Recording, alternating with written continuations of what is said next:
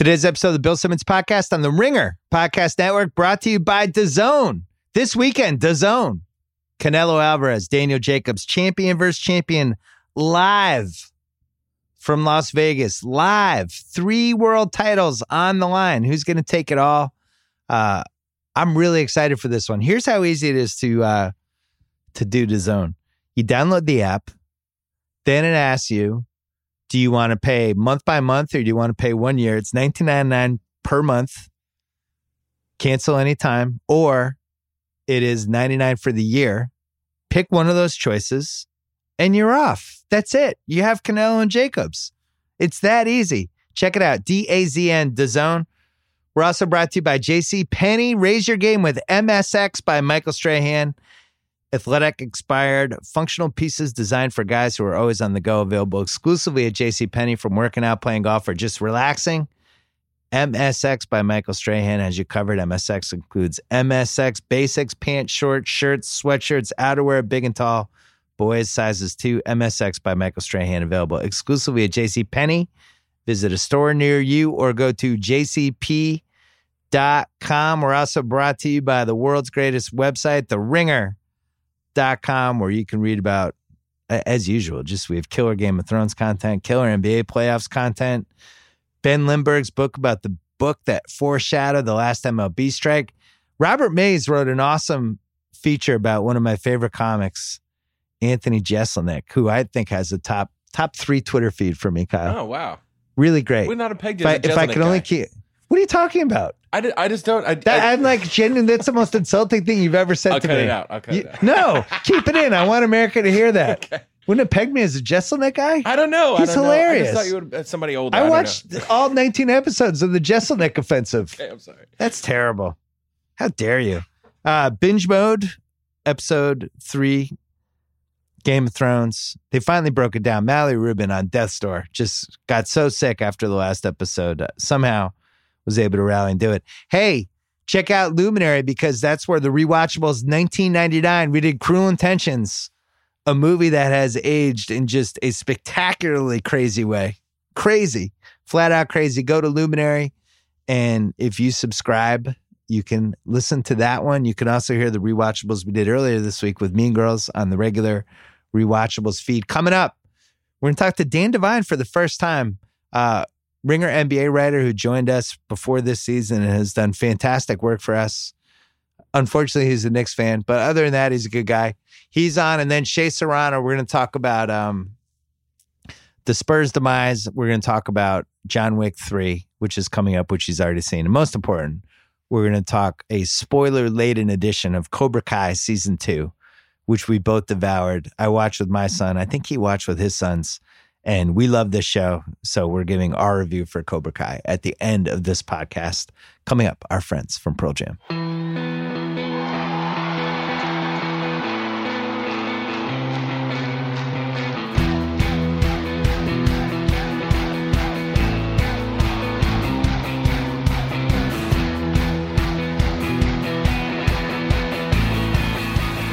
All right, we're taping this. It is noon Pacific time, Thursday.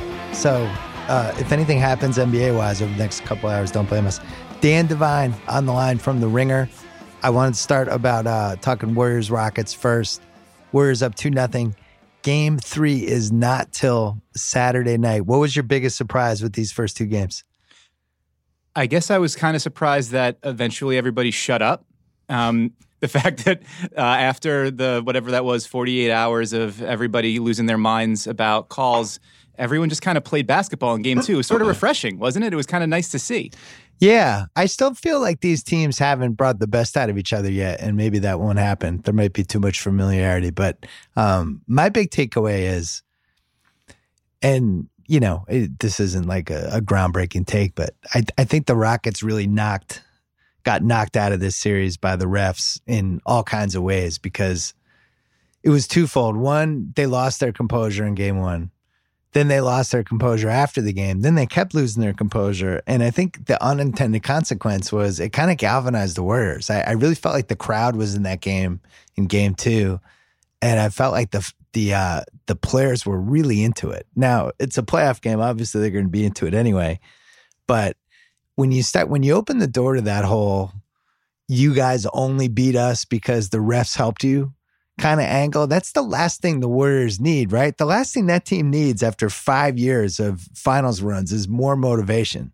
And I felt like they opened the Pandora's box with that, and now they're in trouble. What do you think of that? Yeah, I think that makes a lot of sense, especially because the best way to beat the Warriors is to kind of let the Warriors beat themselves, right? When they start throwing crazy passes around and they're, loose with the ball and they go away from stuff that works for minutes at a time, and you're sort of like, well, if Steph's reaching in and picking up cheap fouls, you're like, if you just didn't do that stuff, you would never lose a game. But sometimes, whether it's their, sort of a collective boredom born out of how much they've already done together and whatever in the 5 years of long seasons and all that. Like sometimes they need sort of a galvanizing wake-up call, and sort of then when they get that, they're like, oh yeah, let's defend like crazy and let's take care of the ball and let's focus on this possession and then the one after that and then the one after that. And then before you know it, you're down 15. And so I think that you kind of saw that in game 2. They were ready to go from the opening tip. They were like, super locked in, flying all over the place. Draymond has completely erased Clint Capella in the beginning of this series, and it kind of puts Houston in a spot where, how many guys can they even play in this series, And so, like, the Warriors being really locked in, whether that was just a function of this was the time they were going to wake up anyway, this was the opponent they were going to wake up for, or the way things opened up in the series, they're here. The Houston has their full undivided attention, and it doesn't seem like that's a very good thing for the Rockets right now. Yeah, that's a good point about the biggest competitor for the Warriors is the Warriors. And it almost seems like a better strategy going against the Warriors is to do the whole thing where you're just constantly praising them. If the Rockets had come into the series and been like, look, these guys are great. They're the best. It's an honor to just be on the court with these, and you do that. Maybe that's what Portland or Denver should do next round, because then the Warriors get soft, they get comfortable. The worst thing you can do is make it seem like it was an accident that they won. And, if it wasn't 8-on-5, we'd be up 1-0 right now. All that does is kind of wake them up. And I think this Warriors team has been bored off and on for the last 2 years. I was looking up the stats. I didn't even remember this. The Warriors went 67-15 2 years ago, Durant's first season. Right, it was like quietly 67 wins, right? Did you even remember that? 67-15. Yeah, I think I would have guessed, because I remember the last 2 seasons are 58, right? So I would have guessed somewhere in that ballpark. But no, that first season with Durant, you're like, it's crazy because it was a lower win total than the year before that. But then they were just sort of, had the ultimate in case of emergency break glass thing, and no one even came close to touching them. But yeah, they've been at such a high level, it's like cruising altitude for so long that you can sort of understand that it's going to take something every once in a while to bring the nose to the plane back up, but.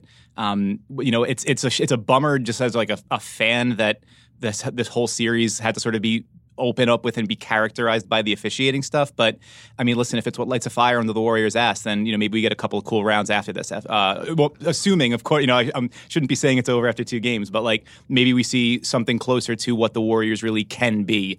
Now that the pilot light's on. I feel like it's over. And I rarely say stuff like that. And I picked the Rockets to actually win the finals before the playoffs. But I don't think it's conceivable to beat this team 4 out of 5 times. It's a math thing. If Game 7 was in Houston, maybe. Mm-hmm. But you're talking about, I just don't see it. I think you have to steal one of the first 2. And then on top of it, let's talk about Harden. The year that he had, in the level that he went to, it sucked me in. I wasn't ready to, say that he was the best offensive player in the league and all that stuff, but he did it so many nights in a row. And you're there in Brooklyn watching League Pass every day, write great pieces for us. The totality of what he was doing at some point won me over. And then we get to the playoffs, and starting with that Game 3 in the Utah series, all of a sudden it seems like kind of the old James Harden again, the James Harden that we didn't like as much in the playoffs, and he has not been able to get it going. Do you think this is just a bad stretch, or do you think in a playoff series when somebody's playing him over and over and over again, the familiarity of that becomes a disadvantage to him? I think it's probably a little of column A and a little of column B. It is conceivable that at this time of year, and it's what we've heard so many times now, when you get down to May and he's whatever 90 games deep with the usage that he has and the minutes that he plays and all that stuff, he starts to wear down in ways that, take the legs out of the jumper a little bit or make it a little harder for him to get to the line or those sorts of things. That might be part of it. There also might be part of it that's like you're at this time of year you're playing against. The Jazz were. That wasn't as wasn't as long a series as I guess a lot of us thought it might be, but that's an elite defense that had a plan. It just looked crazy for 2 games, but it kind of took some of the starch out of him over the course of the last few games of that series. So, there's something to be said for, and then the Warriors, obviously, when they lock in and when they play with that Hamptons 5 Death lineup, they're like, that's about as good as a defense can get when you've got a healthy, in-shape Draymond captaining everything. So he's playing against, the best defenses that you can see. So there's some of those things that, and the tendencies of, here's how we're going to keep our hands out. The Spurs had that sort of hands up defense a couple of years ago, where when we're going over screens, we're just literally hands up. I'm a captor at this point, or I'm a prisoner. Like I'm not going to put anything near you because I don't want to get that reach in. And so over the course of time, you get enough reps of having to deal with them. You can maybe bevel off some of those edges, or you can reduce the advantages that he can create, and then it comes down to shot making, and then it comes down to how many just how great a job can you do with the limited opportunities you get. And I think what you see in this series is, and I don't know that it's necessarily any shade to James Harden, but like Kevin Durant is a superior shot maker to him. Kevin Durant and guys like Kawhi Leonard over in the Toronto series, like they are going to get like the hardest shots you can get, but they're going to get them in ways that they can make those shots. And Harden, because he's taking like more tougher, further out, more dangerous sort of shots that are higher variance, like he's just not hitting them at the same clip. And the rest of that roster around him is sort of like, well, when that's not going your way, then what do you do? And unless you have superhero Chris Paul, which I think we might be saying goodbye to that player, then I don't really. There's not really a whole lot of answers for Houston. So you need the best version of Harden to even have a chance here. But it's the sheer the weight of all those things together might just sort of bog him down by this time of year. Yeah, the playoff games are starting to add up for him, just from a pure math standpoint. You're talking about since he got to Houston. He's now played 69 playoff games. He's taken 9 threes a game in those playoff games, and he's made 31.8%, which is a pretty big sample size at this point. Now you're talking during the regular season, he's usually somewhere between 36 and 38, depending on the season, but he's really only had one playoffs that statistically looks pretty good in Houston, where in 2015, he was 27 a game, 7.5 assists, but, shot 38% from 3. And the numbers kind of look like what his numbers normally do. If you go back and just look at his last 3 seasons, so the 17 playoffs, the 18 playoffs, and then these first 7 playoff games, he's shooting 30% from 3, 40% from 2, only getting to the line 9 times a game, which is lower for him. Oh, that's amazing. Only 9 times a game, only right? 9 is it? Yeah, I can't believe I said that. But, that's a pretty big sample size too. And I don't think they can win a title if he's going to make 30% of his threes. So my question is, does he have a hot streak in him, or is regular season Harden a different beast than playoff Harden? Because there's been other guys like that in the regular season, they did their business one way, and in the playoffs, for whatever reason, the production tailed off even 15, 20%. But that's a pretty big margin for a team that really, really, really relies on him in a lot of different historic ways. What do you think about that?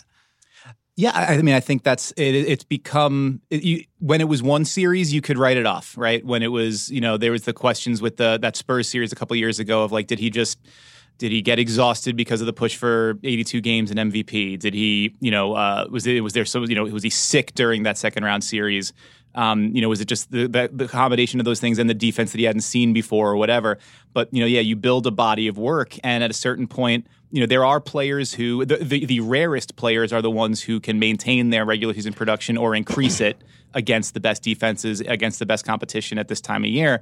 And we at this point, we're getting to a point where we just haven't seen that. I don't know that I would believe that it's like impossible for him to do that. I think if he comes out in game 3 and is able to get a few down early, get to the line a few times early, establish that rhythm, you could see absolutely a 40, 45 point kind of game for him where, it might not be making 50% of his shots, but it's skewing more toward his regular season numbers, and you get that rhythm with the step back. You're able to create some distance and, get yourself in a sort of a more comfortable rhythm. I think you could see that, but you're to your point, doing that 4 times in 5 games against this defense where they can start with Iguodala on him. They can, have Draymond forever lurking behind him. They're taking away the lobs. They're, forcing him to floaters.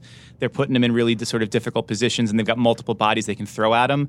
It's a really, really tall ask. And, down the line, whether, we will look back at these things and say, Harden was somewhat of a mirage because he never got to that level again in the playoffs, or we say he ran into the greatest team of all time 4 times or whatever. That I think that remains to be seen. We'll see how that sort of comes out in the wash in years to come. But I think when you've seen this a few series in a row now, you got to start wondering, is there something about what he is doing that just doesn't translate quite as well? And the players that rely on free throws, those dry up a little bit because the game gets called a little bit looser, and because teams are a little bit better able to avoid those fouls. But the drop offs in 3-point percentage especially is really tough because hit so much of his game, especially this season. Charks wrote for us earlier in the season the way he's sort of like pushing the boundaries of the league and breaking that with the volume he's shooting. If he's not making those, then the math turns against Houston in a pretty significant way. So I'd like to see that kind of hot streak just because I think it would make the series more fun and it would make the playoffs more fun as a whole. But I think you kind of have to see it to believe it at this point. Yeah, I'm bummed because I really thought this was going to be a classic series. I really did. I thought this was going to be one of the all-timers. And we've seen this happen a few times over the last 20 years. Like I think most famously with the Mavericks and the Heat in 2006. And the Mavericks had a much, much, much better case for flipping out about officials. But it definitely affected them. And, especially after Game 5, they still had the series coming back to Dallas for Game 6, in 2006. But at that point, they were just a show. And Miami went and took it from them and took the title. I think in 2002 with the Kings, there was so much fuss about Game 6 that it kind of overshadowed that in Game 7. That series was on a platter for them. They were home. They had an amazing crowd. They had multiple chances to win down the stretch and in overtime, and they just missed a bunch of big shots. I think when a basketball team really gets fixated on things aren't going our way, this sucks, like it can be really damaging. And sometimes it's justified if you really feel like you're getting hosed. Like the 2001 Bucks got hosed unbelievably in that Sixers series and were able to kind of fight it off and give more of a battle. But in this case, I guarantee the Rockets are going to look back at this and think, man, we should have done that differently. And especially the front office. Like I couldn't believe they're leaking stuff about the game. Could you imagine that they were doing that? Leaking the calls from Game 7. Meanwhile, they missed 26 straight threes. What are you complaining about the officials? That was crazy. I mean, yeah, I had forgotten that the degree to which Mark Cuban had done some of those things after the 2006 files too. The reams of data and the spreadsheets about how certain refs call certain things and that kind of all those sort of reports. I don't know. There's, you're a conspiratorial sort. You're somebody that I love this stuff that likes leaning in those directions. To me, I always sort of look at it and say, if you're talking about an overwhelming preponderance of calls, I get it. If you're talking about a lot of other things that you could have done better or differently on your own to impact the outcome of the game, I feel like I have a hard time seeing the refs are out to get us thing. I tend to think that stuff works out in the wash, but I think there's a point where if that is what you are so singularly focused on, maybe you blow a couple opportunities on the margins. And in these sorts of series against an opponent this good, the margins matter so much that we're still talking about these both of these games wound up within a couple of possessions apiece. So if you are just locked in on we're getting screwed over this way and that, and you're not Maybe you're 5% less focused on the next play. Maybe you're 5% less focused on the next rotation, whatever. That stuff matters, and you can't afford to give up those edges against a team this good. Not to sound like I'm on first take, but I do feel like the Rockets brought some of this on themselves too, because when you're constantly challenging the refs with the flopping, the semi-flopping, falling down on threes, putting your legs in opponents when you're shooting, and all the little tricks that these guys are so good at, especially Harden and Paul, and they've been good at for years. And I would say they're in the starting five of guys who just know how to work the refs when they have the ball. At some point, the refs become gun shy, especially on the road, and I don't think that part got overstated enough. These games were in Golden State. Referees are always going to mentally, subconsciously skew a little bit toward the home crowd. It's not as bad as it used to be in the 70s, 80s, and 90s, but it's still going to be there. And these guys don't want to make a mistake where they call a foul on a three, and then it turns out James Harden flopped, or James Harden was the one who threw his legs out. So they're grading those guys on a higher curve, I think, and that's why some of those didn't get called. I actually thought in game 2, Scott Foster, who's one of the all-time referee banes of my existence, I thought that crew was great. I thought that was one of the best officiated games I've seen in years. I mean, at one point, one team had 8 free throws, the other team had 10, and it was the late in the third quarter, the fourth quarter. I never noticed the refs that whole time. So I don't know. I think the only time you noticed anything was when there was the double text on Draymond and Nene, and it was almost like that was a kind of a good way to get control before things got out of hand, because then you were like, yeah, we'll rescind those later. Like, don't worry about it. But right now, everybody just chill out, calm down, let's get back to what we're doing. And so yeah, it's weird. When the officiating crew came out, everyone was like, Rockets fans went nuts, and then even Warriors fans were not particularly thrilled to see Scott Foster and Ed Malloy too. I don't know that those guys have a whole lot of fans across the league necessarily, but as it turned out, once everybody just kind of moved past that and dialed into the game, and each team made a concerted effort when they went into the game to not start griping, then that stuff just kind of melted away, and you didn't notice it for a while, which was a refreshing change of pace in some of the playoffs that we've seen. And we should also mention these are 2 extremely hard teams to officiate. You have Houston, totally. Harden and Paul are way up there on the hard to officiate scale, and then the Warriors, they're just setting moving screens the whole game, and you can either call it immediately or not call it. And they're so good that as the game goes along, they're going to add 3%, 6%, and that becomes impossible too. And I think Durant's a really hard guy to officiate, especially if he's being guarded by somebody smaller, because, we saw this in the last series with the Clippers game. Beverly was just mauling Durant in game 2 and just getting away with foul after foul after foul after foul, and the refs were letting it happen because he was 10 inches shorter. Right. And then I went to game 3, and the refs immediately were like, look, you're not doing that this game. He had 3 fouls in 2 minutes. But I do think sometimes we forget that some of these teams are really hard to officiate. I think the Celtics are relatively easy to officiate. They don't drive to the basket, they shoot jump shots. They don't want to take layups or free throws, so it's nice and easy. They don't rebound. There's all these things that go in your favor. Quickly on Chris Paul, who missed, I thought, the biggest shot of game 2 when he had a wide open 3, when they had real momentum and a chance to cut it to 3 with under a minute left. And it was another added to the finals game. I think he's going to go down as one of the best 40 players ever. He's certainly going to go down as the best point guard of his generation. And yet the playoff resume, which is ultimately how we remember these guys, it just hasn't been there. Most famously, 2014, one of the all-time choke jobs against OKC with just one of the most damaging sequences in the last 30 minutes I think any great player has ever had. 2015, they blow the 19-point lead or 15-point lead, whatever it was, to the Rockets. Josh Smith, all those dudes bring the Rockets back. They leave that one on the table just year after year. Last year was the year it might have happened. Ends up getting hurt in game 5, not his fault. And then this year, when it really seems like they need a little extra something from him, and I'm not sure he's at that point in his career anymore where he can give it to them. What do you expect from Chris Paul at this point in his career? Yeah, I mean, it's really tough. He's shooting 26.8% from three in this postseason, which is just like, that's hard to come back from if you're a team that relies so much on your ability to get those isolations, that pick and roll play and bomb away. Like, you need that guy to be, to keep other teams more honest than that. I expect Chris Paul to be a defensive pest. I expect Chris Paul to score like 18 to 23 points, and I expect Chris Paul to, not grab the game by the scruff of his neck. And I kind of hate saying that because I love watching Chris Paul grab a game by the scruff of its neck. Like, that's been one of the coolest experiences.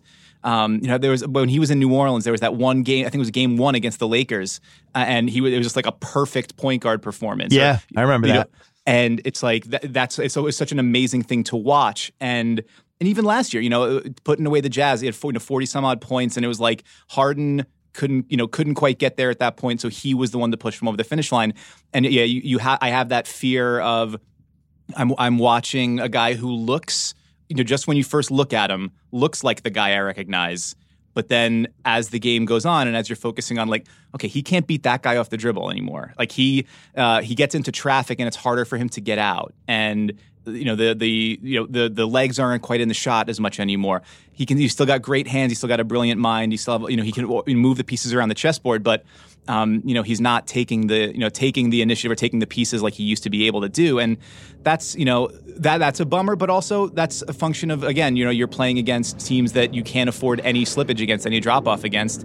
And this is kind of where he's at. And that's where it looks like where he's at right now is just, he's no longer an A-lister on the same level. Like, now, for him and Harden to be the two guys at that level that you need to be able to compete in this sort of star-clustered league, he's just something a little less than that. And that, with the contract that they gave him, with the expectations that they have for him and the role he needs to play, that's a dangerous, dangerous place for the Rockets to be.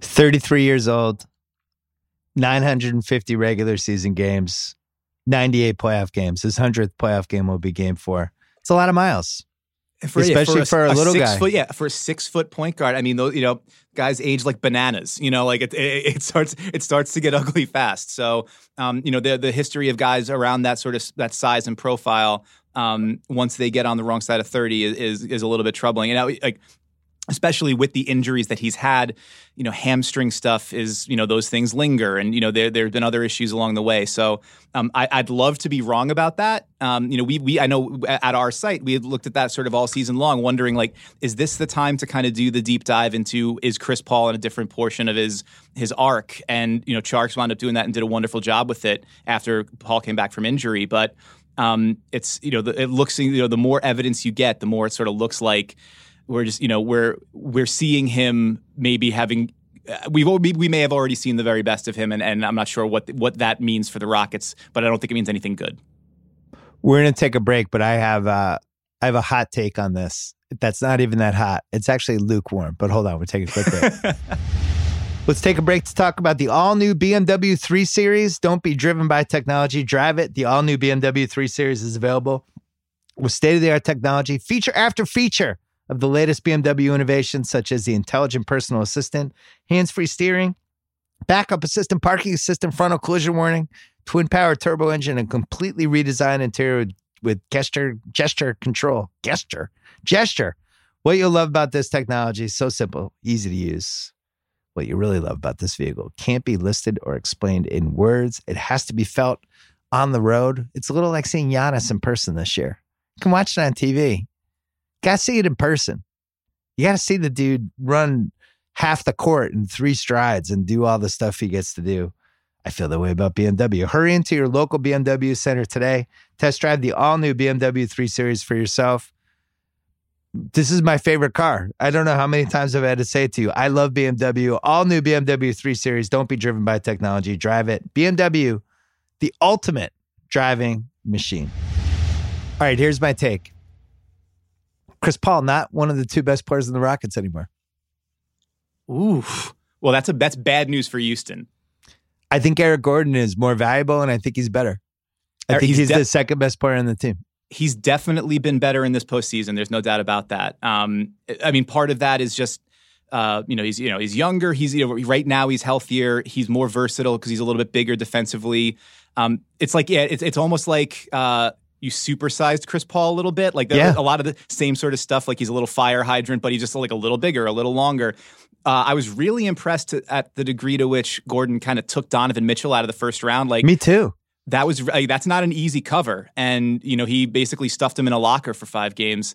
And that's the kind of thing that Chris Paul used to be that kind of guy, right? You would say whoever the best sort of perimeter player, even if he's taller, all right, put Chris Paul on him, and he's just gonna make life miserable for him. And right now, Gordon has definitely been, I think you can definitely safely say that he's been their second best player in this postseason. And they just need a lot more than that. Because they can really only play like 6.5, 7 guys in this series comfortably. Yeah. If Capella's getting destroyed, then you're really relying on Austin Rivers. You're really relying on Daniel House. You're crossing your fingers and saying 4 Hail Marys and putting Gerald Green in the game. There's like a lot of stuff that needs to go right that you can't necessarily bank on, and everything gets harder when you can't put Paul right up at the top of that marquee. I think he's clearly the second best guy in the team.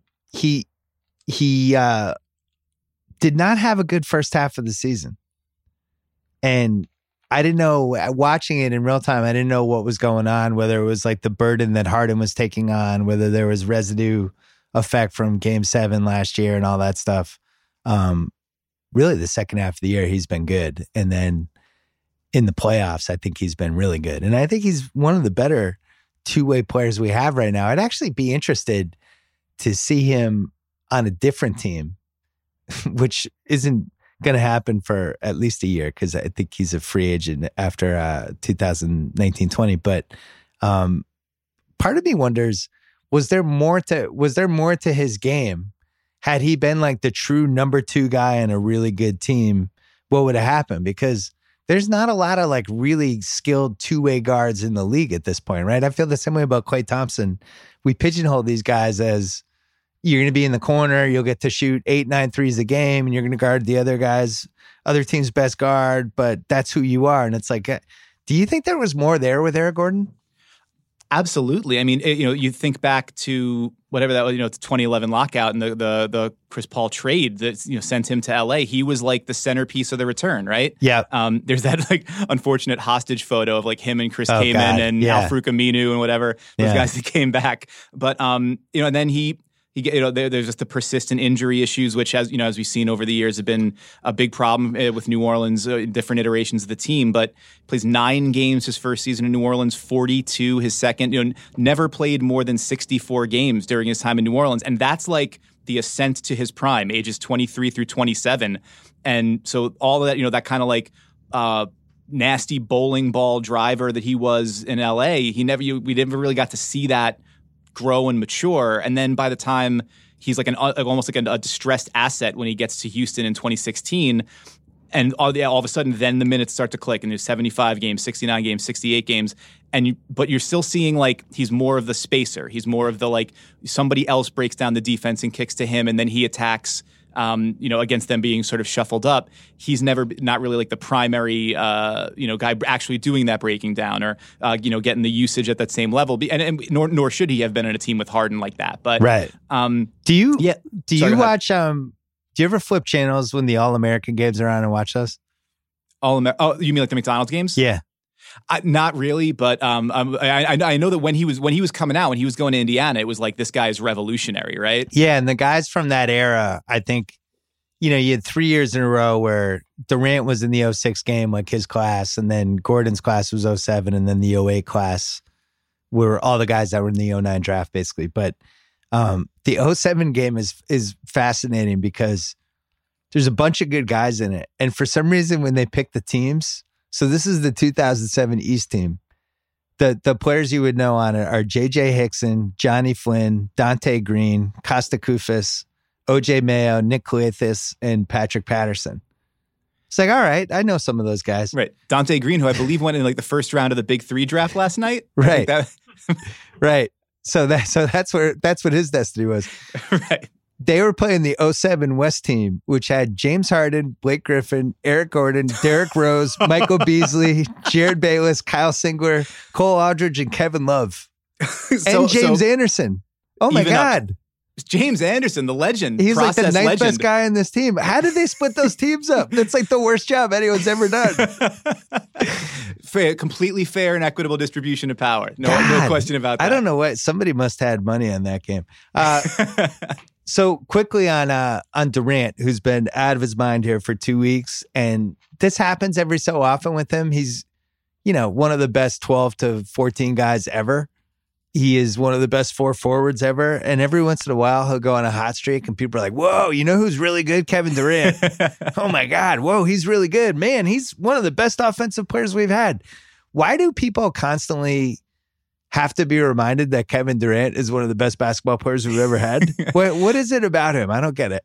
I mean, he's paying the tax. This is it's like the beginning of LeBron in Miami where people were just like, I don't give a shit. I'm not voting for him.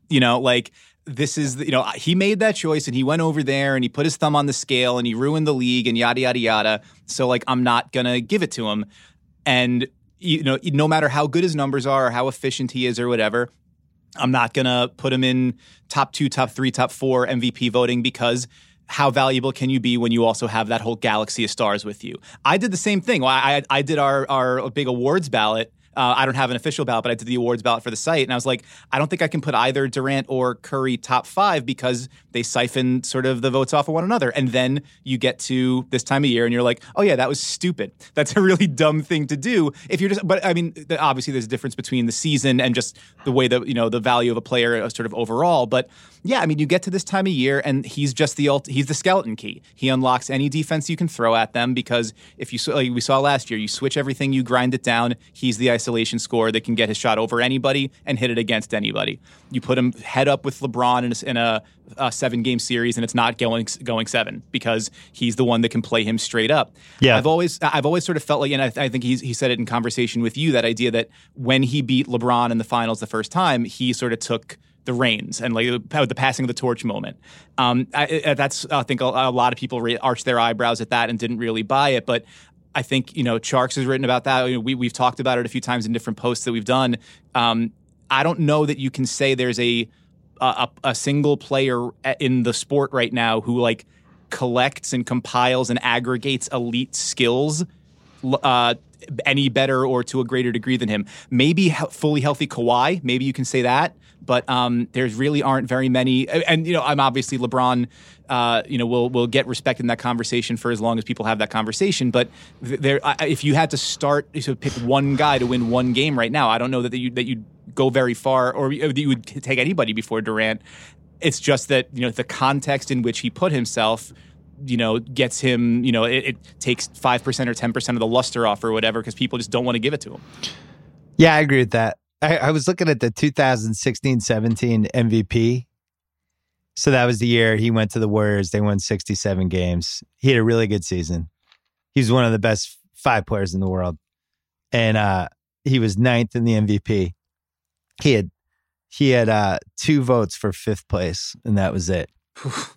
It was one of the bigger fuck you votes of anybody in MVP. I mean, we've had some good fuck you votes, like LeBron. In 2011, I think he was 3rd or something.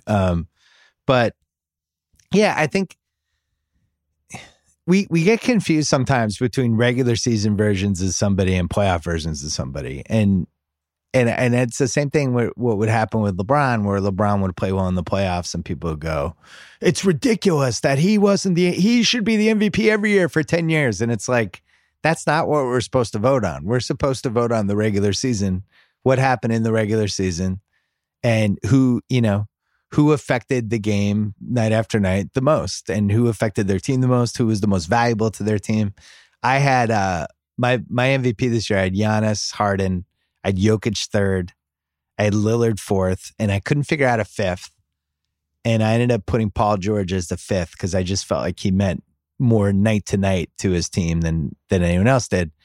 Never in a million years did I think Paul George is better than Kevin Durant. Right. And that's kind of the folly of these things. I I remember being really frustrated about this when I wrote my book, that we didn't have playoff MVPs. That there were just certain years where somebody was the finals MVP. Like Tony Parker was the 2007 finals MVP, but it's ludicrous. Tim Duncan was the most important player in that team, you know? And I think in Durant's case, he has been the best player in the playoffs 2 years in a row. And now this year, he's the best player in the playoffs again. So that's 3 years in a row. In 2016, he stunk in the biggest game of his OKC career, unfortunately for him. But that had a chance to be 4 years in a row if they had just won that series and gotten rid of Klay Thompson in the Warriors. But you know, this has been a pretty significant second half of the decade for him, and I think you could make the case that he was the best player of the second half of the decade at this point. If they win the finals again, he's got 3 straight finals, and all the team success he's had, and what happened to LeBron with the Lakers this year. Durant, year after year, has been 50 to 67 wins, unless that one year he was hurt. I think they won 47. But year after year after year, no matter who else was on the team, the guy's team won. Yeah, and has continued to sort of grow his game, you know, like to the point where he was basically their backup point guard for a lot of the season, or, you know, like all the different stuff that he can do now, like when he locks it in and he's like defensive player of the year caliber kind of guy for games at a time. All of a sudden he's the center in some of these lineups and stuff like that. I mean, it's good. It's a great, like, you know, fodder for debate kind of thing, because I think people are never going to give him that level of respect for what he has accomplished during this Warriors run because of the context in which he accomplished it. And so, but why didn't we do that with LeBron? I mean, we did, and then we kind of gave up on it. And even when he went back to Cleveland, and by the way, I'm not trying to turn this into a KD versus LeBron thing. It's just more, to me, it's more of like a perception thing. LeBron went back to Cleveland. It's like, he's coming home. He's going to retire here and all that. It's like, that's not why he did it. He did it because they had Kyrie Irving and they had the number 1 pick in the draft. They knew they could trade for Kevin Love. He knew they were going to spend a shitload of money, and he knew they were going to contend. That's why he went back to Cleveland. It wasn't, I'm coming home. He wanted to win a title there, but it wasn't like he was going to retire there. Right. I wonder if maybe it's because LeBron got his teeth kicked in that first year in Dallas. Like, people felt bad we went too far. There came a point where it was like, all right, like, you know, he gave his pound of flesh a little bit, you know, like he spent his time in, he received his sentence from the court of public opinion, and, you know, time served, and let's move along. And then he came back and he earned those titles. That Heat team won, you know, one of the greatest NBA finals ever with the comeback against the Spurs, and, you know, winning back to back, and, you know, so on and so forth. Like, him elevating his game to that level. Like, there was that crazy run, you know, there was the crazy win streak, and there was the month and a half where he was like 65% from the floor or whatever, the insane shooting efficiency. And so he sort of elevated his game to be worthy, I guess, quote and air quotes or whatever, of that stature that he sort of put himself in.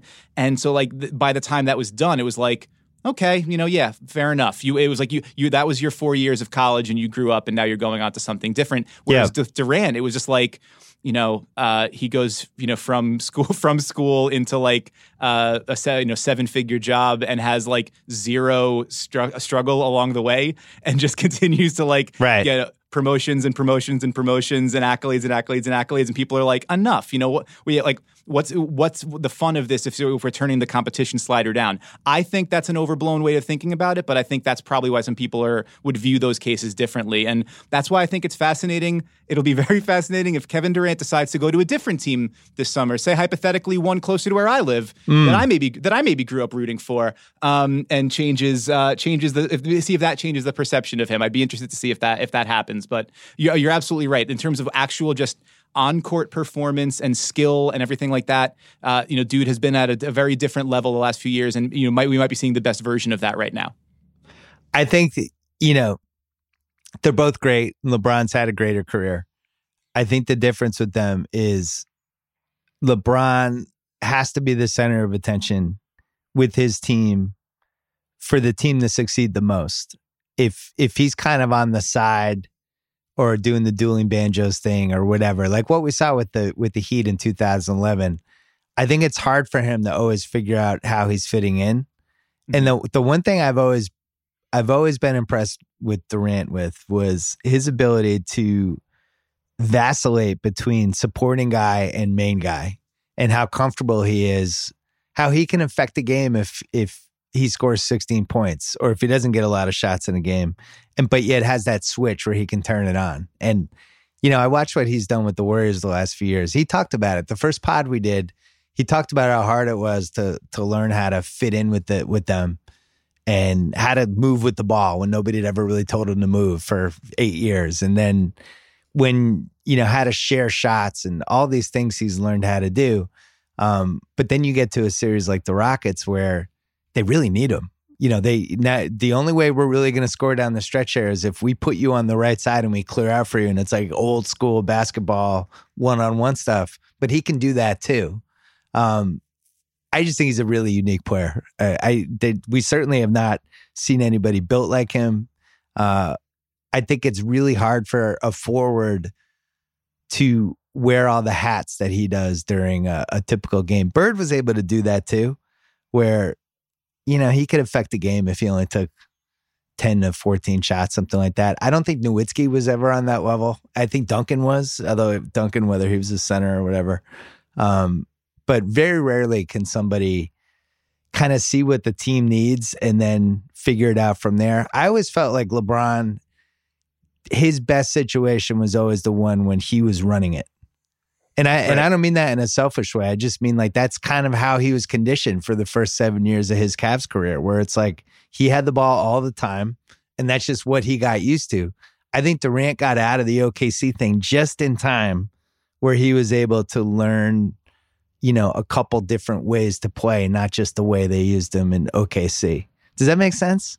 Yeah, totally. And I mean, in fact, I think he's been on the record a few different interviews, some of those big takeouts after he made the choice. Like that was what he was looking for. He wanted, it was not just about going to win a title. It was according to him, like expanding his game, figuring out it's not just a pursuit of hardware. It's a pursuit of something, to hear him tell it, like something bigger, something purer than that. What if you give, given, as you said, we've never seen somebody sort of this build, this size, this talent base, all these sorts of things. You take those materials and say, what is the absolute bleeding edge maximum of what this player can be? That's, according to him, that's what he wanted to find out. Like, what if you put me in a context where I have to grow these other parts of my game? I have to push past my comfort zone and get these sort of weak points into strengths. And with Ron Adams on the defensive end as an off-ball mover, as somebody who can, cut and screen and play a role and be a facilitator and, a high efficiency passer, but a low turnover guy, all these sorts of things. And so he's ironed out like every wrinkle there has been in his game to the point where you look at it and it's just pristine. And that's why, Charks wrote that story calling him basically like the ultimate player at this point. And I think it's really hard to if you're just talking about what he is as a basketball player, it feels like this is maybe, if he's maybe reached that pinnacle. And the scariest thing, or maybe the most exciting thing, is maybe that's not true. Maybe there's even another level that he can get to here. But I think what we're seeing in this postseason, the way he just decimated the Clippers in round one, the way that Houston just has no answer for him. I'd be really interested to see if they move on and who they face down the line. What kind of matchups could even give him problems at this point? Yeah, because I think he's reached a level where it's just like whatever thing it is that you can do to me, I have the answer for it, and it's pretty impressive to watch. I remember with LeBron in 2013, the third Miami season, when they had the 27-game streak. The first 4 months of that season, I felt like he went to a whole other level, and that was the one time when he was using all the pieces of himself, and he didn't even totally care if he had the ball all the time. Remember when he was like the first 2 months of that season, we were wondering if he could shoot 60% for the season. Yeah. And he was all about like the efficiency and that like competition with Wade, like your field goal percentage has got to be above 50 or else you trash, right? Yeah, and there was a team play element to what he was doing and the way he was playing off his teammates and a comfort. And I thought that was the best stretch of his career. What I'm saying from Durant lately makes me feel like that, but he's also done that. He's played like that the last two finals too. I feel like he's gotten this thing. But, you mentioned what else is left, and you mentioned the Knicks, and I don't want to talk about the Knicks. Whoa! I didn't. I'm just saying. I'm saying. Actually, you know what? I let's take a break, and then I'm going to talk about this really quick. Hey, let's take a break to talk about Luminary. Specifically, if you're a movie and a podcast fan like me, you need to check out The Ringer's new show, The Rewatchables 1999. It's only available on Luminary. This is a spin-off series of the Rewatchables podcast that we've had for the last couple of years, where we break down, deep dive the hell out of our favorite movies that we can't stop rewatching. 1999 was a great movie year.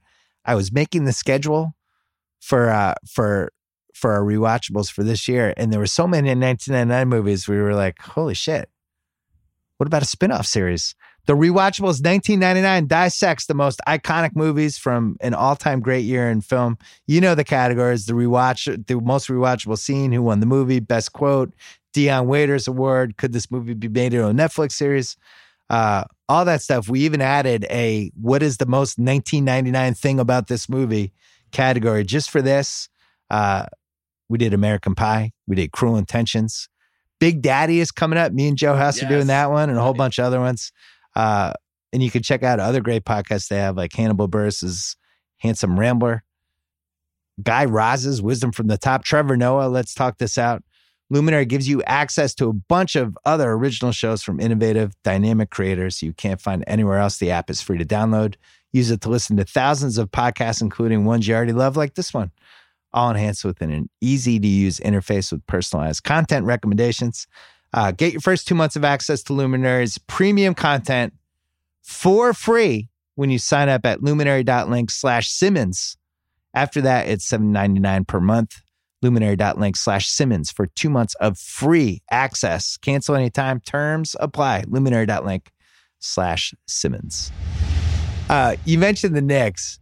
We've only seen him in the position of really carrying a team in the old school, traditional, I'm the only great guy in this team, get on my back, fellas way, was his MVP year when I think Westbrook had gotten hurt for, how many games did he miss? He probably missed like 35, something like that. But Durant had this just incredible statistical year. I think he was like 32-8. It's close to 50-40-90 splits. And it was really one of the better statistical years anybody's had. And that was really the only time he's had to do that. And I guess like if he won a title again here with the Warriors, which it seems like that's becoming more and more realistic, it kind of would be fun to see him try to do that on an inferior team. And maybe that's the last challenge for him. I don't know. What do you think? I know you have a team in mind maybe for that. I mean, I don't like the suggestion that they're inferior. But I will say, and it's kind of funny because you saw it a little bit earlier this season too, in a sort of smaller sample. But when Steph went down for like a month there or 3 weeks there, like beginning of November, and Durant had to kind of be the entire offense. Yeah. And the production was kind of, I mean, the record wasn't great, but the production was kind of nuts. He had that like, it's like over a 12-game stretch, 33.3 points, 8.3 rebounds, 6.2 assists. The three-point percentage was down because that was sort of down for him all season, but the playmaking reached a different level. He had that run where it was like 40 points in 3 or 4 straight games, 51 against the Raptors, and he was just like a monster. And you saw, to your point, what you mentioned earlier, you go like, oh, right, this is Kevin Durant. Like, yeah. He can just do everything and at an elite level. I think as a fan, just seeing what that looks like unleashed, that was like, in the same way that honestly, I felt like that about the Westbrook season, where I was like, I want to see what it looks like if you turned it up to 11 and then tore the knob off. Yeah. I kind of feel like that. Now, as we've gone on, we've seen, there are diminishing returns on that with Westbrook, and particularly with with his individual sort of strengths and weaknesses as a player, like that can only propel a team so far. Maybe that would also be true with Durant if you like had him using 35% of a team's possessions and he's the primary initiator, he's handling the ball all the time. I kind of doubt it because I think he's so much more of a complete player, but I'd be really interested to see what that looks like and what kind of team you would put around a player like that. But yeah, the larger point is obviously, I personally, I would love it if he was in New York. Personally, that would be a kind of a wonderful thing to see. I don't know that it would make him really happy because I think dealing with all the stuff that comes with being on the Knicks doesn't seem like it's particularly fun. But wherever he decides to do, whatever he decides to do, if he decides to go down that path of like, it's my team, I'm the number one guy, everything is running through me. I think that could be a really fascinating sort of experiment. And so you built yourself into this complete player over the last few years. Now, like, turn that loose on the league and see what it looks like. I remember the first pod we did with him. I think Rich came on at one point and somebody asked what was the most points he'd ever scored in a game, and he said like 66, and it was like the famous Rucker Park game. Yeah. And then I was like, what about a real game? He's like, I don't know. He's like, I don't care about like how many points I'm going to score in a game. Like, to me, the more interesting thing, I'm paraphrasing what he said, but it's something like this. He was like, to me, the more interesting thing is, can I score in the 30s for like 3 straight weeks? Like, what he cares about is the consistency of the excellence, not like, like a Devin Booker. I had 75 in a game. And it's like, yeah, your team won 18 games. I think to him, I could see him being on the Knicks and be like a month straight where he scores 35 points in every game. Like that kind of stuff. I think that's what floats his boat. He really doesn't. I don't think he cares about point totals. I really don't. I think he cares more about like the flow of what's going on. Is he feeling it? Is the team winning and doing what it takes to kind of win? I've been to games where it seemed like he could have had like 70 and he just doesn't care. Like once the game's over, he checks out. Which it's remarkable to have somebody at that level to make that choice, right? Yeah. To be able to be like, yeah, this could go as far as I want it to go, but I only need it to go so far. The selfish part of me would always love to see what it looks like if you let it go if you pushed it as far as it could go. But maybe that's part of what makes him special is that he doesn't need that. Yeah, 27 a game for his career, and not bad. Then in the playoffs, he is at 28.9 now. Jesus. Oh no, I'm looking at LeBron. I'm sorry. No, he's 29.1. 29.1, 29.8. 7.8 rebounds, 4 assists on 47, 35, 86 shooting splits because of the early part of his career. His first playoff seasons, the shooting numbers were down. But yeah, I mean, an absolute monster, the likes of which we've very rarely seen. And FYI, the 29 a game cannot be taken lightly because you're talking. I looked this up actually for the pod. I wanted to give you one little nugget that you could take when you go to pick up your kid later. You'd maybe drop it in the car. Only 7 guys have played 100 playoff games at least in the first 11 years of their career and averaged 28 points a game in those first 11 years. Now he's at 29. MJ's number 1. West is 2. KD's 3. Hakeem, Elgin, Shaq, and LeBron. I'm going to say that list again. 3. Yeah. Jordan, West, KD, Hakeem, Elgin, Shaq, LeBron. That's the company he's in. And by the way, the playoffs are what matter, not the regular season. So you're talking about this is one of the great playoff performers we've had. He has a chance to win his 3rd straight title. He has been relevant really for this entire decade, at least as a playoff guy. And this is substantial. And he has a chance this year. This has a chance to be his signature playoff. He's at, I think, 34 a game now. Small sample size, but, if you average 34 a game for like 15 playoff games, you're now in a different category. There's only a couple guys that have done that. So very quickly before you go, biggest surprise for you in round 2 so far?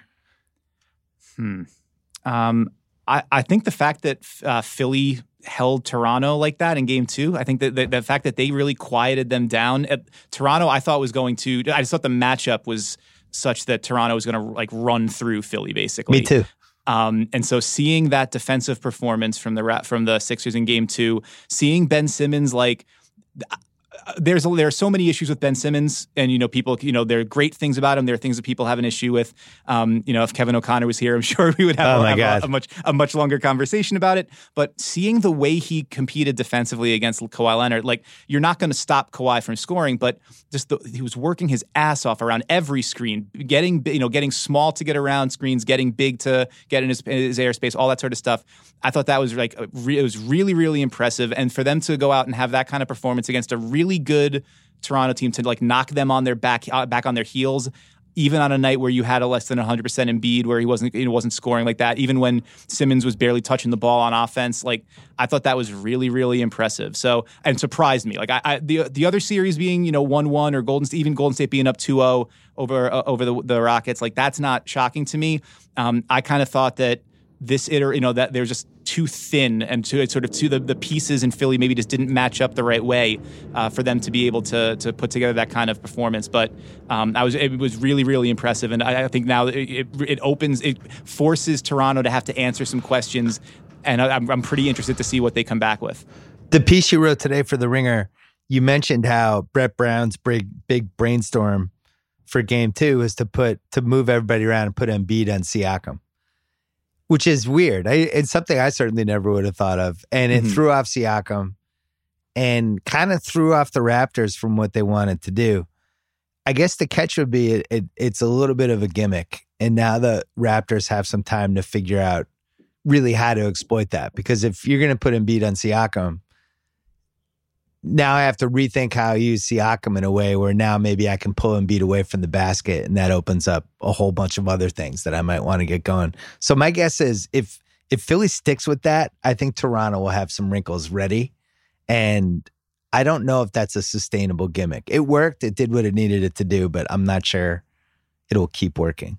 Yeah, you very well might be right about that. I think what makes it really interesting, though, is that it sort of puts to the test this, like, what level is Pascal Siakam at? If he's ready, if he's like good enough to be able to say, all right, I took that shot and now I come back to it and I have an answer for it, then I think it paints the sort of nearer future for Toronto in a very different light, because right now he's a guy that, like, the statistical community loves and the NBA nerds like us love, but hasn't really broken through in a big way because he's like the second or third or fourth guy you would think of on that team just by name recognition.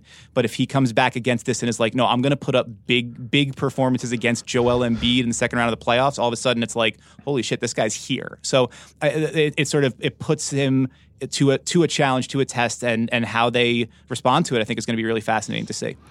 It's funny, except for the Warriors, because they're just too talented. Their enemy is themselves.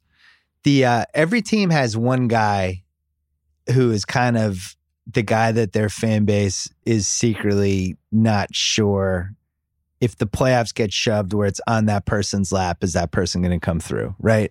So Siakam is good. I almost voted him for third team All-NBA. He's been amazing. But the Sixers are now putting this series in his hands, right, and saying, we're going to move all this stuff around. Siakam's basically going to have to beat us now. And we don't know if he can do it. And then if you go like to Milwaukee looks great when Eric Bledsoe's playing well. I don't trust Eric Bledsoe. Like he's going to swing that Boston series one way or the other. Denver's, everybody knows it's Jamal Murray. If he has it, they feel like they can beat anybody. If he doesn't have it, it feels like they can't beat anybody.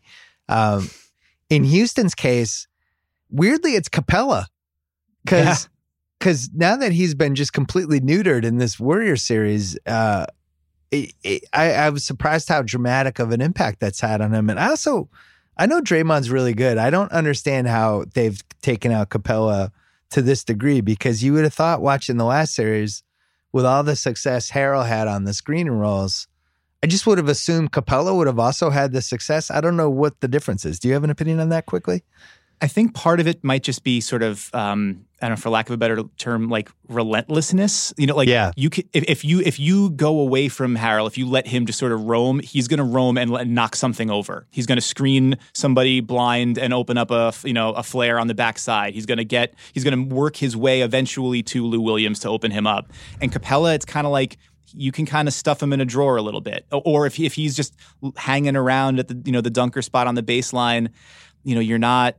You don't have to, if you aren't super worried about the lob because you could, like, Draymond can play up and feint at Harden and then get back and contest it or whatever. If the help defenders are ready to launch in and intercept those passes, it's kind of like, what can he do? And he's not making himself useful in other ways. Like, he's not rampaging up to go set screens and roll and whatever. He can't do anything with the ball in his hands really besides finish. And not that that's a very valuable skill, but he's not impacting the game in other ways.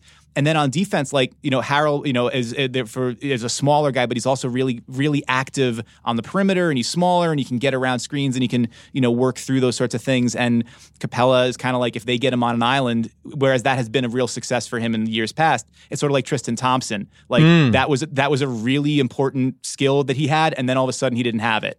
And so I'm not saying that like Capella has lost that skill, but I'm saying if he's not really great at it right now, he becomes a liability on both ends of the floor. So then, yeah, you're praying for Daniel House. You're trying to figure out what the answers are on the fly. They can't not play him. He has to not get destroyed in the minutes that he's out there. I think for Philly, it's Ben Simmons is the guy for their fans, and just in general, they're a swing guy. But sometimes it's Butler too. I don't know who it is for Portland because, I guess you would say McCollum, but he's actually been pretty reliable. He's been awesome. Yeah, who would you say? Would you believe Enes Kanter? I own property on Cantor Island. Sort of an archipelago, maybe. Yeah. There's a few sort of disparate land masses. It's great. Yeah, he's been like. He is rebuilding his reputation as an on-court basketball player in real time. Like I can remember our friend Zach Lowe at one point, calling him like a dog shit player because he was like, you couldn't, as Billy Donovan said, like you couldn't play him in pick and roll coverage in the playoffs against teams that were going to attack him. He's been awesome in the playoffs. He's competing his ass off defensively. Yep. He's with one arm basically, he's battling on the glass. He took the ball right at Jokic to try to attack him, make him work on defense. He's been great. He's been everything they could have hoped for. As a buyout guy, picking him up off the scrap heap when the Knicks let him go, as like a in case of emergency backup behind Nurkic, and now he's maybe the third most important guy on that team. It's been pretty remarkable, and frankly kind of cool because like. There comes a point where you think like I know exactly who that guy is, and I don't need to really think about that guy too much anymore. I know you and Russillo talked about D'Angelo Russell sort of like that, where it's like I kind of know who that guy is. But Kanter is a veteran. It's not just like a 21-year-old is going to develop a new skill. Kanter, it's like we have a track record here, and he's saying like, no, actually, you can play me right now, and I'm going to work my ass off to be valuable here. Whether that's just like sort of contract year, push or whatever, like it seems like it really matters to him to be like, yeah, no, you can play me right now. And he's been awesome. If he's really good, then, Portland could absolutely wind up in the conference finals. And I don't think anybody would have expected that coming into the season after the way last one ended. I feel vindicated. I never gave up on him. And I still think Donovan should have played him in 16. It's like, all right, he's getting destroyed, but the rest of your team stinks too. So at least he can do a couple of things. In case you're wondering, the guys for Boston, there's not one guy, there's like four of them. And the hope is that two of them don't sail south in the same game, which is what happened in game 2. Because it's basically Tatum, Hayward, and Brown. They need two of those three guys to play well in a playoff game. Mm-hmm. If they go 1 for 3, it's dicey. And if they go 0 for 3, write it off. It's done. But you saw in game 2. Because they can always rally if one of those guys doesn't show up. But if 2 or 3, then they're in a lot of trouble. This was fun. Thanks for coming on. Thanks for everything with Ringer this year. It's been really fun to work with you. I know you're a big fan. You have a lot of fans with the staff, especially the copy desk. Craig Gaines' crew. You're a pro's pro. You tell people what you're going to write. You turn it in. People love it. I shouldn't get a whole lot of credit for that. Like that's literally the job. But I will say I got here before the start of the season.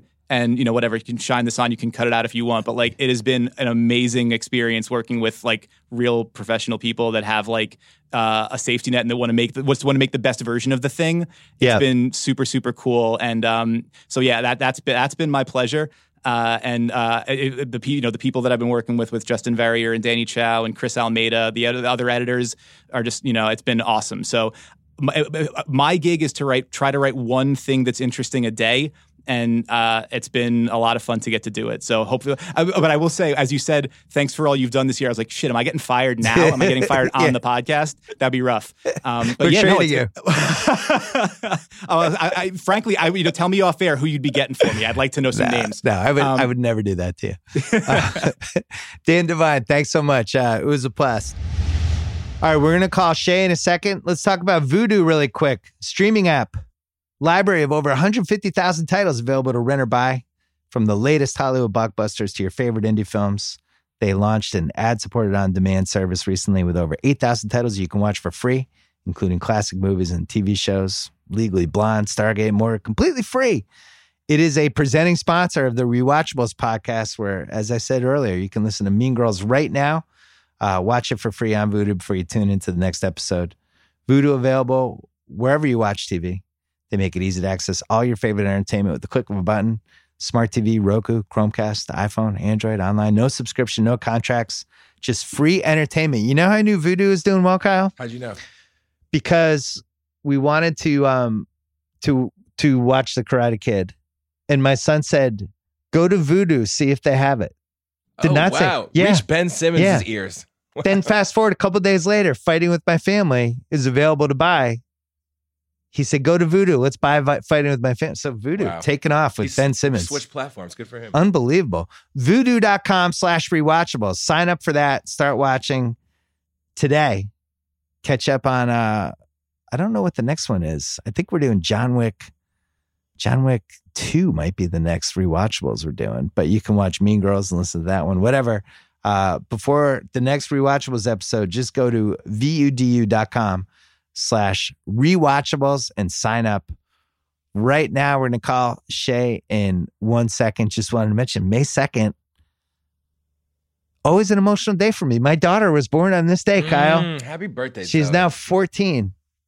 Such a nice kid. I put up a little Instagram story about her today. If you ever look at my Instagram, it's SPTGUY33. But you know what's funny when you have a kid? I'm just gonna tell a quick story about childbirth.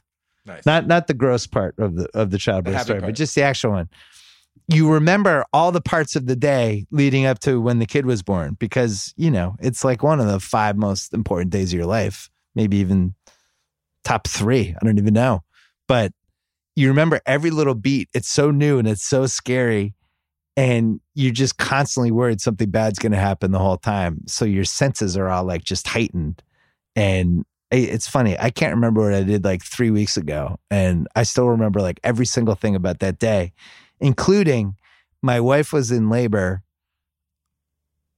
She had like a false labor a couple times. Oh man. Like we went to the hospital the night before and they're like, no, you're not ready yet. And that morning she's like, I think I'm ready. And I'm like, I haven't even had coffee yet. So I stop. We're driving to the hospital. We're going to Cedars-Sinai. But I hadn't had coffee. And I'm like, we're going to be at the hospital. Like I hadn't coffee. So we stop at the Starbucks on La Brea in Detroit.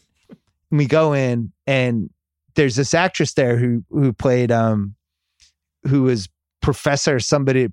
Lucinda Nicholson from 90210. Oh, nice. She had an affair with Brandon on freshman year of college and saw 90210. So we're in there and I'm like, wow, that was weird. So I'm walking out with my coffee and I'm like, you're not going to believe who I saw in there. My wife was like, drive! I've heard and it was like kicking in. And so now every time I see Lucinda Nicholson in anything, I always think about how I was starting to tell my wife the story about running into her at a Starbucks, and my wife was just looking at me with like no pupils in her eyes at any point. So we drove there, and now 14 years later, I have a child that is 5'8" and is super talented and is a very nice kid, and was even on her own podcast last week on Channel 33 for realsies. Check it out. Did a really good job. Happy birthday, Z. We love you. All right, let's bring in Shea Serrano. On the line right now, he is doing a 6-episode podcast about John Wick. It is called With a Pencil. You can find it on the Ringer Podcast Network right now. We're going to talk about John Wick in a second. We're also going to talk about Cobra Kai, which we'll put at the tail end of this podcast. So if people haven't watched it yet, we don't want to spoil it for them.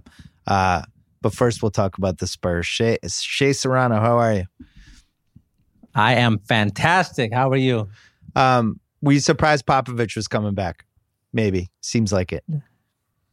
No. He's doing the Team USA in 2020. So, why would you leave before then? Just ride it out.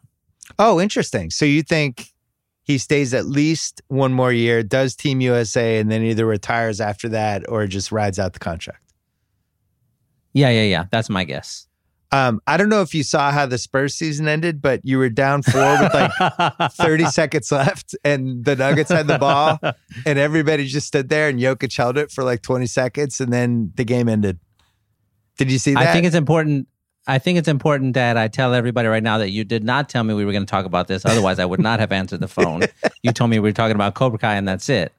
Yes, sorry. I did watch it. I watched it on my computer and on my phone and on a television all at the same time. I couldn't believe what I was watching. Yeah. It was fantastic. It was perfect. I always want to see a thing that I've never seen in a basketball game before, and I had never seen the Spurs in a Game 7 do what they did during that moment. So it was great. I loved every part of it. Thanks for bringing it up. Where do you stand with LaMarcus Aldridge these days? I'm super pro LaMarcus Aldridge now. Okay. All right. I'm super pro. He has done everything we needed him to do these past 2 seasons as like the main guy on the team. I love him. He can do nothing wrong for me right now going forward. He was the lighthouse in the storm. You know what I'm saying? Okay. What about the traitor Kawhi Leonard? Are you following him in Toronto, or are you rooting against him? This is my trick. I'm gonna only tweet nice things about Kawhi, but secretly I'm still a little upset. So like at my house, I'm not gonna be nice to him. But on the internet, I'm gonna be very nice to him. On the internet. Like, do you think Kawhi even has the internet? Do you think he knows what the internet is? He's gonna get it in 6 years when he finds out about it, and it's gonna blow his mind when he's gonna find eBay and just order a fucking 1999 Bronco, another one or whatever it was he was driving, a Chevy Tahoe. Yeah. Well, maybe a personality. I actually like that he just owns it now. I watched that thing with Serge Ibaka. I thought that was the most fascinating piece of content in 2019. The thing with Serge Ibaka made him all this gross food and he ate it. And I've never been more jealous of somebody else's content. I felt like that was the most ringer thing that anybody made in 2019. I don't know how we didn't have it. I'm like actually upset. Serge Ibaka he's so good on that show. Like everybody wants to talk to Serge. He just gets to talking and being all charming, and you're like, oh shit, I want to tell you every secret that I've ever had. He's wonderful. He's definitely blossomed because we did a documentary with him when we were at Grantland, and I did a podcast with him. He was comfortable. He was like surprisingly personable, but I never felt like 5 years later he was going to host like this really funny cooking show with his teammates. I'm very jealous of that idea, though. I really want to acquire that for the Ringer in the off season. John Wick. We are now 2 weeks away, but you've already seen it. You've seen John Wick 3. Yes. You not only have seen John Wick 3, you came in the office and you bragged about seeing John Wick 3, which I didn't appreciate. You were very braggy about it. Without giving anything at all away, is it the best one of the 3? It's the best one of the 3, Bill. It's incredible. Incredible. Okay. All right. That's all I need to know. That's all I'm gonna tell you. I can't tell you one single part of the movie without ruining one single part of the movie. You know what I'm saying? It's unbelievable how good it is. You're just going to sit there from the moment it starts, Bill, until the last scene in the moment. You're going 180 miles an hour down the side of a mountain on a motorcycle that's set on fire is what it feels like. Wow. It's great. What did we do to get this and Hobbs and Shaw in a 10-week span? Who do I thank? Who do I send money to other than the movie theaters? I don't know, but let me know when you find out, because I would definitely like to send them all of the money we have in my children's college savings account. It's funny to have 2 commercials in the NBA playoffs mix right now that each time they come on, even though I've already seen them 9 times, I'm locked in every time. Every time Hobbs and Shaw comes on, I'm like, all right, let's do it again. Let's run it back. John Wick. Did you go see Avengers? Did you take the kids to that?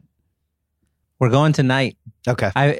It's been like impossible to find 5 tickets. You know, you have to do the ones where the movie theater by our house is like they assign your seats for you. Yeah. You pick a seat. So every day I've been checking, like there are only 2 showings we can go see before their bedtime. It's like a 4 and a 5 or something like that. It's a 7-hour movie or whatever. Yeah, I think it is. Finally today hours. we finally got 5 tickets all next to each other, so I'm excited to go see it. I told you my son saw Curse of La Llorona. How do you say it? That was pretty terrible. Pretty bad. But Curse of La Llorona? I don't know. What is something like that? La Llorona. Oh, La Llorona. Okay. Sorry. Yeah, there you go. That was good. That was good. It took 7 years of Spanish. I know how to roll my L's. So my son saw it, and it was probably a mistake because he now refuses to take bathtubs, and he's been on the internet every night reading about scary Mexican tales that may or may not be true, which there are a lot of on the internet. So a mistake. Mm-hmm. Don't. For people out there with 11-year-old sons who like horror movies, don't go see that one. Because now my son's, I don't see him bathing at all now because he doesn't like to shower. That might not be it. Have you seen this one or no?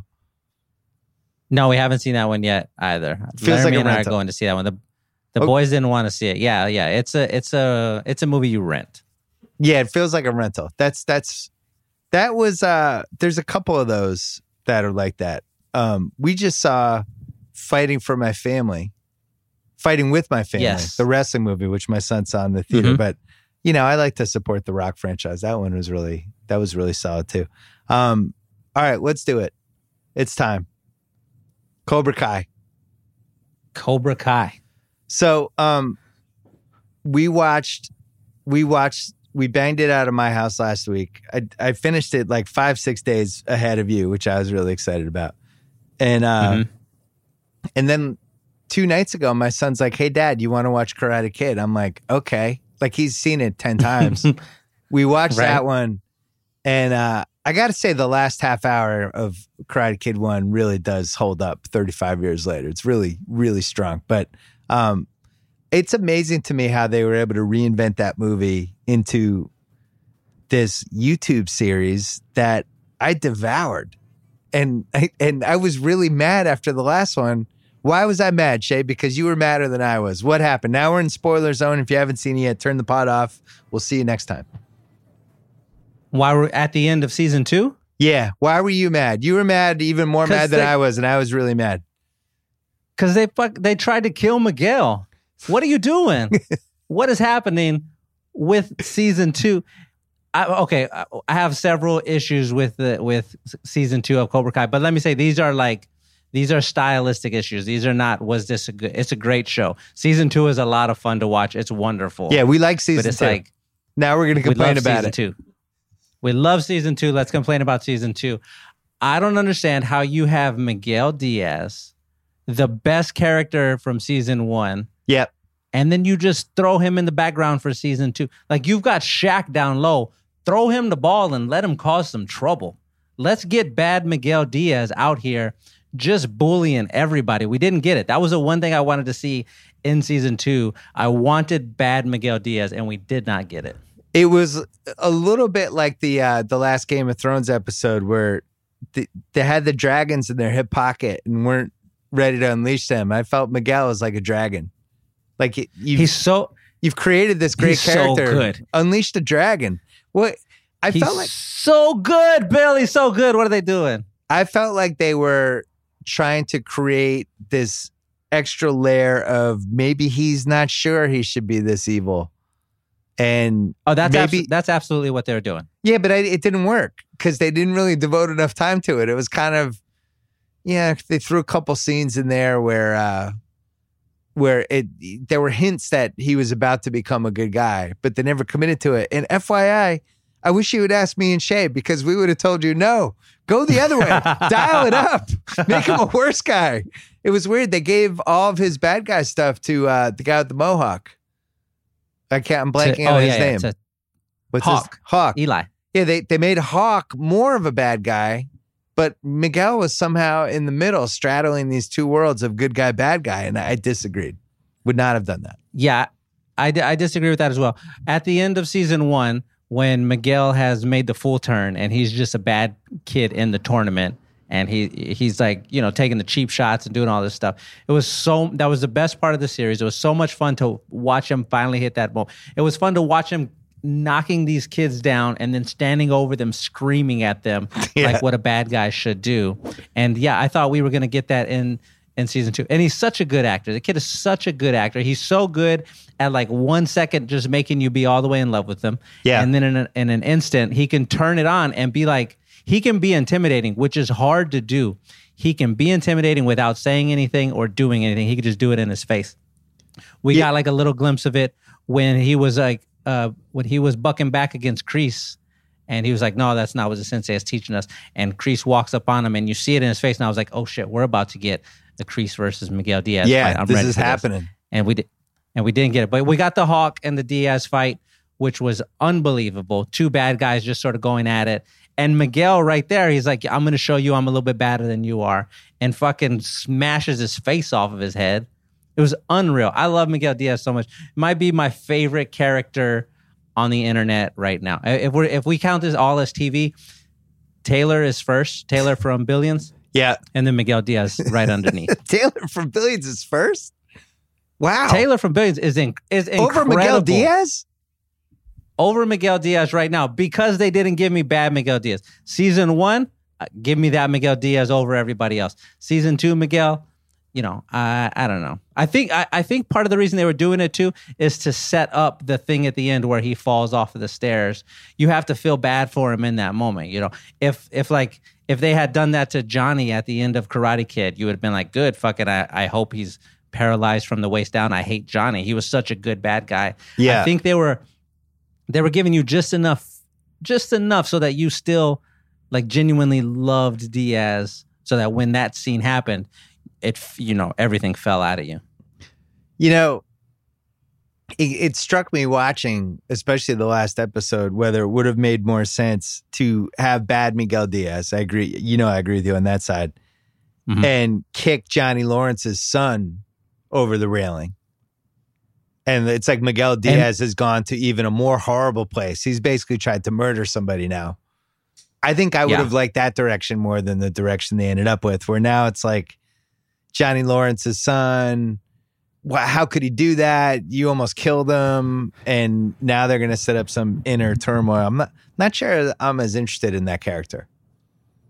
Yeah, I think what ends up happening, I think what they might be trying to do is they might be trying to get Robbie back over there with Johnny. They're going to let Johnny be bad again. They're going to send Robbie with him. Miguel goes with Daniel LaRusso. And he's like, he's always been a good kid, and now he gets to be the new karate. Miguel Diaz would be a fantastic Daniel LaRusso. Like, he has that same sort of charisma, that same sort of likability, that same almost vulnerability, but like you still believe in him. He can do any of these roles. I would like to see a bad guy Robbie Keane. Like, if that's the play, then I'll apologize and let's go for season 3. I want to see all that happen. So, I don't know if you've seen this prediction yet, but I think this is a really good prediction. They set up at the tail end of season 2, they set up, he gets the Facebook friend request accepted from Allie with an I. Mm-hmm. I think they established earlier in the first season that she's a doctor, right? She's like a surgeon or something. Right. Is it possible that she's the one who saves Miguel from being like a paraplegic and fixes his back? I would love for that to happen. They bring her in for season 3. I would love it. She does the surgery. Daniel-san and his wife are on they kind of hinted at it. They got back together near the end of the season 2, but maybe Daniel-san and his wife are on the outs. And now Dr. Allie comes back, and now we got a little love triangle action. She fixes Miguel's back. Miguel ends up with Daniel. Allie and Johnny Lawrence kind of go down their road, and then Johnny Lawrence's son is in there too. On the Johnny Lawrence side. That all sounds great. That could be a good ending. Last episode, so they had a couple different group fight scenes in Cobra Kai season 2, which I enjoyed. Yes. The last episode, the high school fight scene, which is just one of the most absurd, over the top, unrealistic. It's like John Wick 3 breaks out of their high school.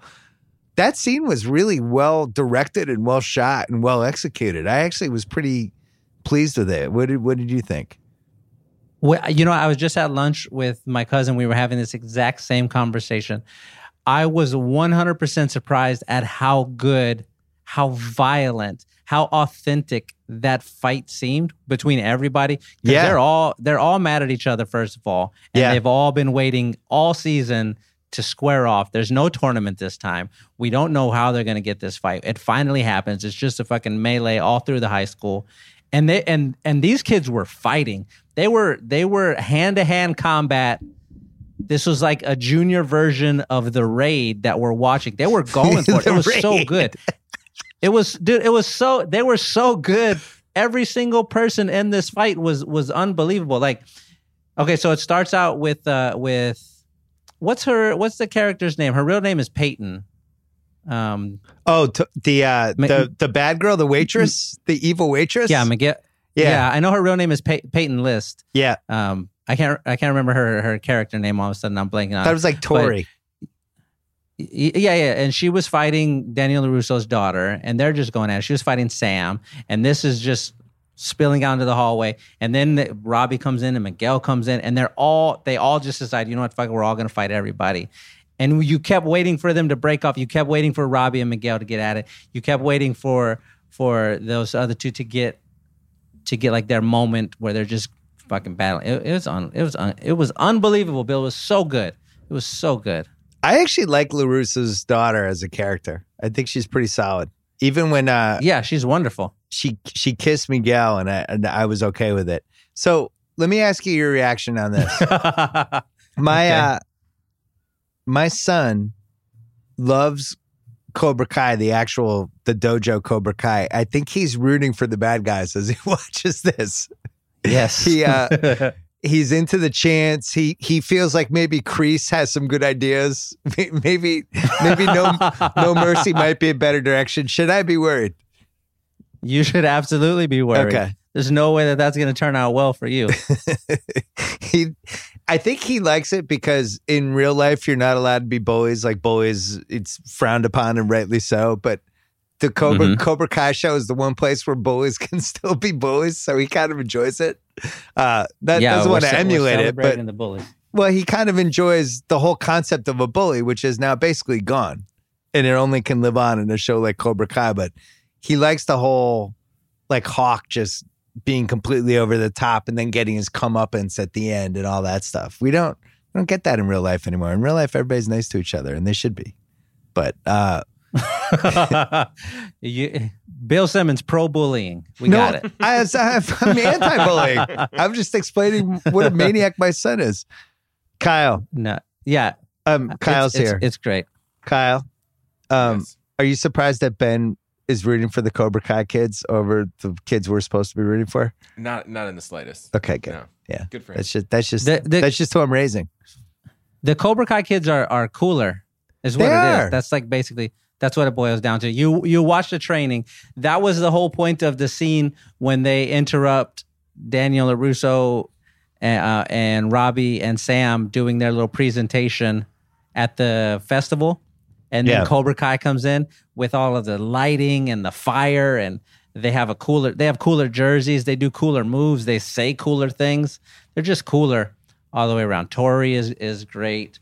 Miguel is great. Those two as a couple, you're like, I wish we would have got a little more of them. That when she showed up, I was crossing my fingers, hoping, okay, she's gonna guide Miguel to the dark and just let him be all the way dark. And we didn't get there. She was a good character, good addition. I also liked the double date episode. I thought that was actually well executed. I'm not sure how I felt about Johnny getting back together with some of the Cobra Kai guys. If you're gonna do it, I feel like Dutch has to be involved. Dutch was my favorite Cobra Kai character. I wanted Dutch, even like if they just showed his mugshot from they made it seem like he was in prison. Dutch is unbelievable in Karate Kid. He plays like 8 minutes and he puts up like 29 points and 10 rebounds. It's like one of the best. He has like 3 of the best lines in the movie, including my personal favorite. What's the matter, Daniel? Mommy's not here to dress you? Which I still think is the most insulting thing anyone's ever said to anyone in a movie is that. But I was upset that they they didn't have Dutch back in on this one. If he's back on the show, does he still have the bleached blonde hair and why did he bleach his eyebrows? That was what was the most unsettling to me about Dutch and the Fresh Karate Kid. I mean, how crazy do you have to be to bleach your eyebrows? Crazy. Like, just you're a full-fledged lunatic at that point. Kreese comes back. He looked pretty good. Kreese. He looks great. He looks like a movie star. Yeah. When he walks guy. on the set, you're like, okay, all right, I see it. But again, they gave all of Miguel's time to Kreese. And I don't know. Yeah, I mean, I know you need the conflict in the season, but I just need as much of Miguel as possible. I'm ready for the Miguel spinoff. Is what I'm ready for. Are you happy with Billions season 4? I love it. Good. I love Billions season 4. I love everything about Billions season 4 except for the part where Showtime decided to put it against Game of Thrones for some reason. Just a bad move. You see, the thing is, you got to watch it on Showtime anytime. It comes on early in the day, and you can watch it whenever you want. You don't have to wait for Game of Thrones. Oh, I watched it early in the airport on Sunday. Yeah. Kyle is just nodding, so impressed right now. I haven't had cable in years, dude. One. You know what you got to do. That's smart. Good advice. I've enjoyed Billions as well, and I think the Chuck speech at the end of episode 4 was really an all-timer. Just really well written and well executed. Now, I guess it wasn't at the end. It was near the end. The whole speech about this stuff's going to come out about me, and it's all true. I love when characters do that. You're going to hear some stuff about me, and all of it's true. All right. So John Wick's coming out in 2 weeks. You can listen to your podcast right now. It's called With the Pencil. I think we have 2 episodes up, and then after that, you're not going to be on. We were going to have you in the John Wick 3 rewatchables, but you're not going to be here, so we have to figure out a different one for you to do. But you already have your own John podcast Wick 2 for John rewatchables, Wick. Yeah. But we got to do another one soon. We did Fast and Furious, and we did Fast 5, and then when's your birthday? When do you are you 40 yet? No, I'm not 40 yet. When do you turn 40? I'm 30. I'm 37 right now, so I got a couple years. All right, when you turn 40, that's when we'll do the Blood In, Blood Out rewatchables. That'll be my 40th birthday present to you. It'll be 8 hours. By the time we get to 40, this is my sincere hope. By the time we get to 40, I hope that I am Johnny Lawrence and you're Daniel LaRusso, and we're just at war, me and you. I hope that's what I hope. I hope we have Competing dueling karate dojos by that point. Yes. Maybe you form a dojo in San Antonio. I'll form one here, and we'll just see what happens. All right, Shea Serrano, thanks for coming on as always. All right, thanks to Dan Devine. Thanks to Shea Serrano. Thanks to Zoe for 14 wonderful years. I wouldn't trade 1 second of them. Thanks to DAZN. Don't forget Canelo Jacobs this weekend. You still have time to sign up, order, and watch it. Thanks to Vudu. 150,000 titles available to rent or buy. Over 8,000 titles you can watch for free on their ad-supported on-demand service. Hollywood blockbusters, your favorite indie films, whatever you want. No subscriptions, no contracts.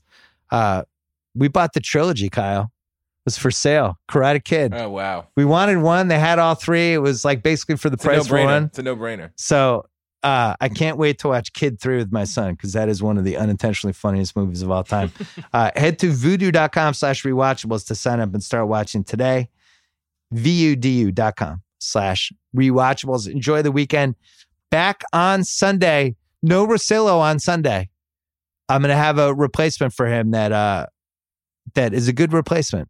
But Russillo, that gets nudged to a little bit later in the week. He's still coming. Not my fault. Russillo's going to like a Willie Nelson concert. Something weird. That's what he said, right? Wasn't it a Willie Nelson concert? Then he lied to us and told him he was 99 years old. What a weirdo Russillo is. Anyway, enjoy the weekend. He'll be back middle of the week with me. And then we'll be doing the same Sunday night thing after Thrones, NBA, all that stuff. So until then, enjoy the weekend.